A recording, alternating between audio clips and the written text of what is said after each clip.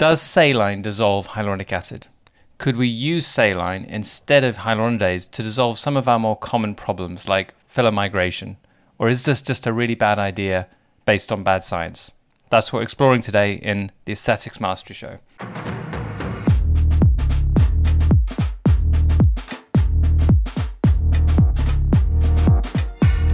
Hi, I'm Dr. Tim Pearce. Hi, I'm Miranda Pearce. And today we're talking about something I've come across on social media now a few times, which is this idea that you can dissolve hyaluronic acid from dermal filler using normal saline.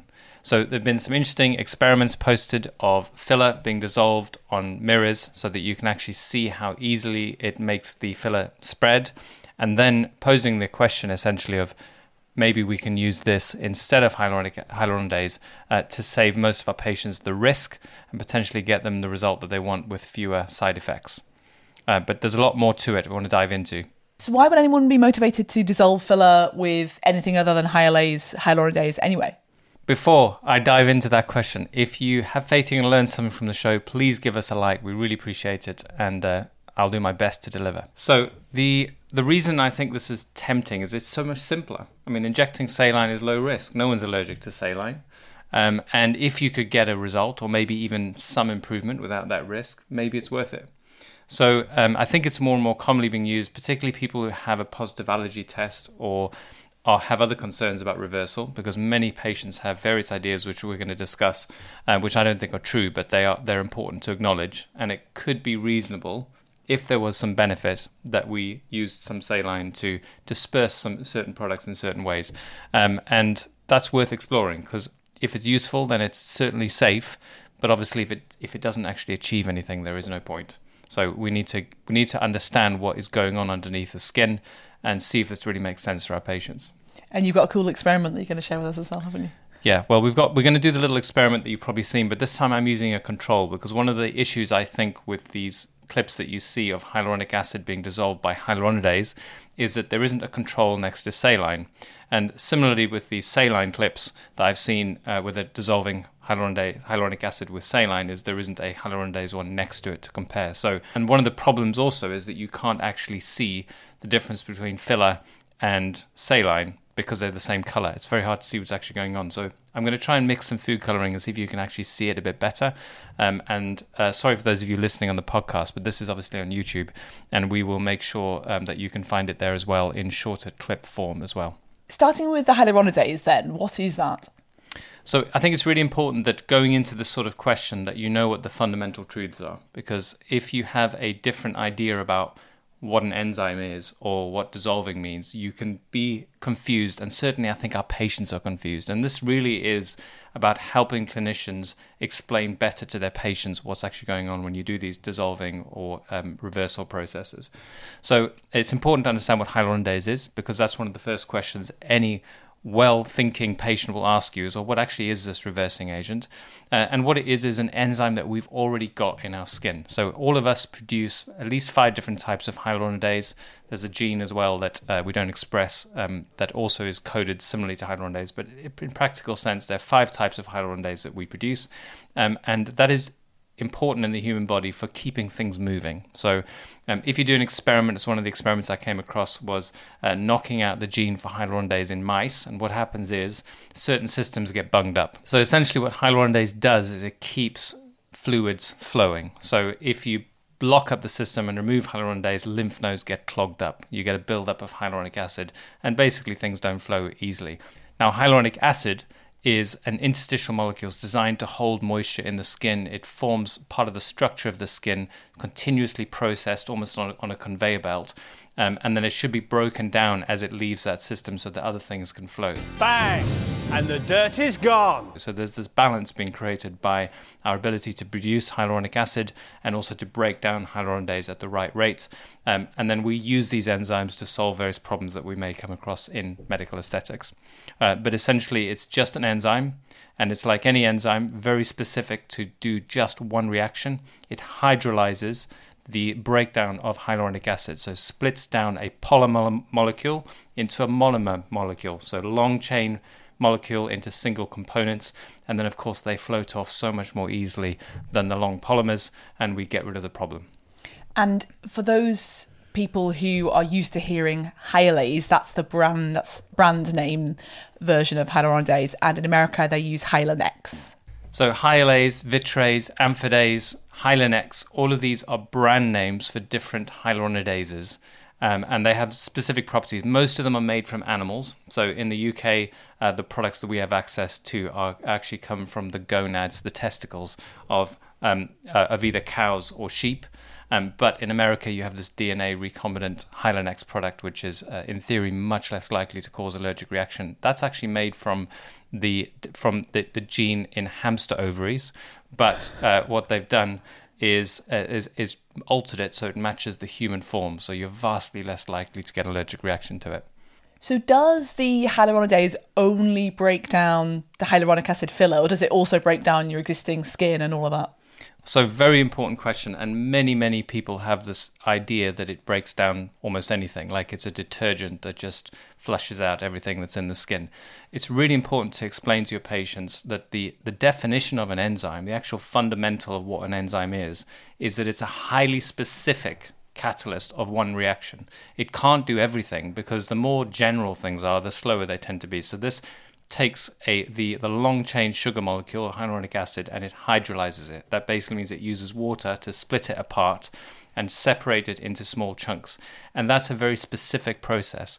The idea that it would also somehow destroy your collagen, which is a protein molecule, just does not fit with the fundamental science of how enzymes work. They are highly specific. So it's important to explain that, because otherwise patients just think it's generally dissolving tissue.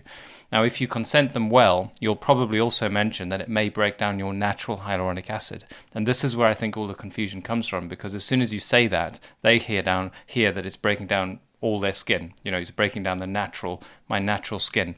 So you must explain that your natural hyaluronic acid is reproduced every 36 hours, it's replaced. So it's on this conveyor belt, like your hair growing. If someone shaved your head, it would be sad, but you'd grow your hair back. And it's exactly like that with hyaluronidase, that it may get rid of your hyaluronic acid that's natural, as well as the product that you don't want, but all of that's going to return within a week, and certainly is not going to break down collagen. That's just not how these enzymes work. So how is the hyaluronidase dissolving the filler? So that actually brings me on to a really important point about why I think patients get confused, which is, bombshell, hyaluronidase does not dissolve dermal filler. Technically, what it does is it hydrolyzes it. Dissolving is essentially taking a molecule and allowing it to become dissolved in the fluid. So the hyaluronic acid molecule is essentially pulled into the fluid. That's basically how water dissolves things. Water is the universal solvent. It dissolves all sorts of things. It's got these polar molecules that essentially pull hyaluronic acid molecules and engage with them into the fluid, but they stay as one long molecule. So the hyaluronic acid that we actually inject is already dissolved. That's what's in your fluid. If you actually break down how much hyaluronic acid is in your normal, even a thick product, has got 24 milligrams per gram. And that, if you break that down, is only 2.5% of what you've actually holding in your syringe is actually hyaluronic acid. The rest of it is water. So it's already dissolved. Adding more water to that, yes, it will disperse it and it dissolves it a bit more. But it's very different from hydrolyzing it, because hydrolyzing it shatters it into components. So Hyalase does not dissolve dermal filler, it hydrolyzes dermal filler and it separates it into monomers. And once your patients understand that, and certainly in terms of this idea of injecting saline, you can see how they're going to be different. And that should help you make a clearer decision about how these are likely to play out in vivo. Even though I love you talking science, do the patients really need to know this level of detail? Well, I think there's a cohort of patients who maybe have had a bad experience, had a reversal, they may be on the anxious end of the spectrum, and certain uncertainty can grow in their mind, and they can become very focused on areas that have been treated. If they suspect that it might have damaged their tissue because they don't understand how this works, it can become something they become fixated on. I really have never seen a patient with a long-term side effect from hyaluronidase. I've injected in emergency situations thousands of units and seen that same patient back with no side effects that I can detect. But you do come across patients who say that it's forever changed their skin. Now, I suspect that idea creeps in, and I'm not saying that who knows what complications people have had, but is it hyaluronidase causing it? Doesn't make sense to me. And I think a bad explanation it leaves room for the imagination to think the worst. And that's why I think it's really important if you're doing a reversal on a patient, particularly if they're an anxious patient, that you give them a very good description of how this works and how it doesn't work, so that they don't have room in their mind's eye to think of all the worst case scenarios. It just confines them closer to reality. So that's why I think it's so important we explain this to patients well. So tell me about the experiment you're doing with blue spaghetti. So it's starting with the one we've all seen before, which is hyaluronic acid on a mirror, and we're going to film it in two situations. One is with saline and one is with hyaluronidase. We'll inject that, give it a minute for it to react and see what difference the hyaluronidase makes in comparison with the saline. And I'm expecting you'll see some dispersal from both. Hopefully we'll see a difference between them each. And then I want to try and explain how I think injecting saline might work, if at all, and why it's important to understand how different the situation is in vivo. In the skin, it's different on the mirror in a very important way, which the analogy will make clear.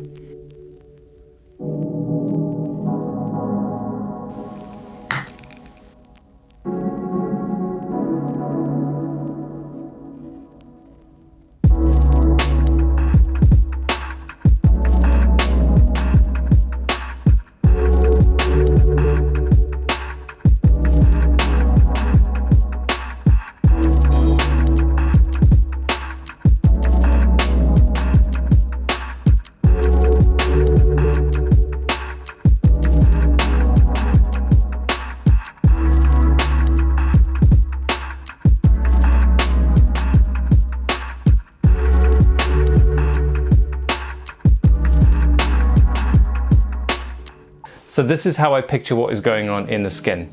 Within the interstitial space, you have your macromolecules of the skin, your collagen, elastin, the gamma-aminoglycans other than hyaluronic acid, and of course your own endogenous hyaluronic acid. And all of those polymers are represented by this spring. So this is your interstitial space. Now this represents the dermal filler that we like to inject. So it happens to be pasta, which means it is actually a sugar. And as we inject that into the interstitial space, it will integrate with those other molecules. And in time, it creates a filling effect. So this vase here represents what would happen if you're filling the interstitial space with saline without hyaluronidase in it. So we should hopefully see, there we go. So we're now flooding the interstitial space, but we're not breaking down the molecules. They're simply soaking in it. And what we should see happen is even if we fill it right to the top and let it overflow, it's not going to wash anything away. This is what I imagine when you're injecting saline. Now you could massage this and hopefully get some of the strands to emerge, but it's not going to be that easy, is it, to get anything to come out. They certainly will move around a bit more, but this is just going to overflow all day. And we're not going to get any improvement in the amount of hyaluronic acid in the skin. Now this represents hyaluronidase. It's going to chop up those macromolecules into tiny sections, which will then allow your clients especially to understand how different it is from injecting saline on its own. Now remember, the interstitial space is continuously replaced. The fluid from your heart is constantly replacing that fluid. So within the interstitium, the broken down hyaluronic acid will start to flow out.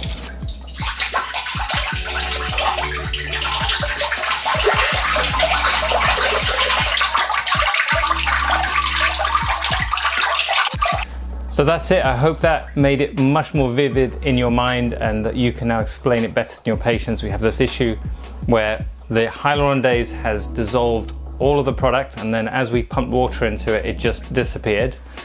Whereas on this side, it's integrated into the tissue, so flooding it with saline, you might, if you're lucky, get a couple of strands out, but basically most of it stays put.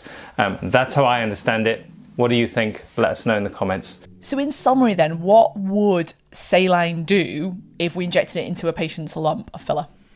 So according to my mental model, and I'm very keen to hear what other people picture in this situation, but what I'm picturing is this tangled mass of hyaluronic acid molecules woven in together with the collagen and elastin and the other gamma aminoglycans in the skin, like a tangled bunch of wires together. And if you inject lots of saline, the saline will primarily, if it's well integrated, will primarily flow through it. You may hold on to the moisture a bit longer, and then it will gradually ooze out and it will disappear. And it may take some of those fragments with it, but I don't think it'll make a big difference in that highly integrated version of events. Now, that might be very different if the lump has been caused very recently. So maybe the filler has just been injected 2 hours ago and it's not integrated into the skin. I think it would be much easier to disperse that product. So a lump that's just been injected will be a bit easier. Any filler that's quite concentrated, so if you've just got one lump that hasn't integrated, even if that's been injected 2 months ago, but it's in one focused area, that might be easier to disperse. But I don't think it's going to leave the tissue. I think it's going to be spread locally because that's the nature of these long-chain hyaluronic acid molecules. Now, the other situation that's interesting would be filler that's breaking down slowly over time. So this might be, I've seen it a few times with tear troughs where 7 or 8 years after the procedure, they develop a puffiness, an eye bag. And perhaps if you've got lots of short-chain hyaluronic acid molecules and you inject some saline, perhaps you'll wash some of those shorter-chain molecules out of the skin a bit sooner. Of course, they may also hold on to that moisture and you may actually get a bit more edema. So those are the kind of scenarios playing out in my mind. I think it's reasonable to try it if someone's got an allergy and you've got a little bit of a lump and you can't get rid of it in the normal ways. It might work. I don't think it's going to replace hyaluronidase anytime soon because of the nature of this tissue integration and the fact that these molecules don't simply just leave the site of injection because you pour. So you've explained that saline doesn't really work to reverse filler, but what happens if someone's really allergic to hyaluronidase and then in an emergency situation we can't, like vascular occlusion, we can't reverse with hyaluronidase? Will we try the saline anyway? I can't think of a good basis to say that would make any sense. I don't think you're going to... I suppose maybe you could decrease the tissue pressure around the occlusion if you're worried about compression, but let's face it, that's not mostly what we're worrying about. So I don't think injecting saline is going to be high on the list of things to do. You're going to do all the other stuff, your massage, warm compress, hyperbaric oxygen. Those things are most likely to help. So I'm not suggesting we inject saline in the case of vascular occlusion. I'm saying perhaps it might help in a recent injection or maybe some filler migration with someone who's allergic. Then we could consider trying this and then see what happens. There's no evidence I'm aware of that it works very well, but it's an avenue to explore. It's relatively low risk. So that's where we are with it. And are you saying that we should only explore with this saline if someone is allergic to the hyaluronidase? So you're not just casually doing it, it's like it's got to be a second option. Well, it depends on when you've injected them and what the situation is. So it's nuanced. It depends. So if you think you've got a clear lump of filler that's just been injected and you find it hard to massage, it will probably disperse more easily with saline. So then you can use it. But it's not going to get saline out of a blood vessel. Sorry, it's not going to get hyaluronic acid out of a blood vessel. Yeah, okay. So I really hope that helped you picture a bit more what's going on under the skin. And I'm really interested to know if you have a different picture of what's going on in the skin in these two situations. Because the mental models where all the magic happens, what we're imagining happening, and it gets more sophisticated the more you learn about these topics, the better your decisions are. So what I've explained to you today is that tissue integration is key, and these hyaluronic acid molecules simply will not float away as easily as you might hope just by injecting with saline. So it's unlikely that in the average situation it's going to be a game changer. They may do something, maybe some gentle improvement, and maybe that's worth it in cases particularly where patients are known to be highly allergic to hyaluronidase. But I'd love to hear your thoughts. What did you find most interesting, and what do you think is different, or what have you pictured differently in the skin when you're using these products, and that may in particular change your decisions? I'd love to hear more about that. Don't forget to like and subscribe, and we'll see you next week. Take care.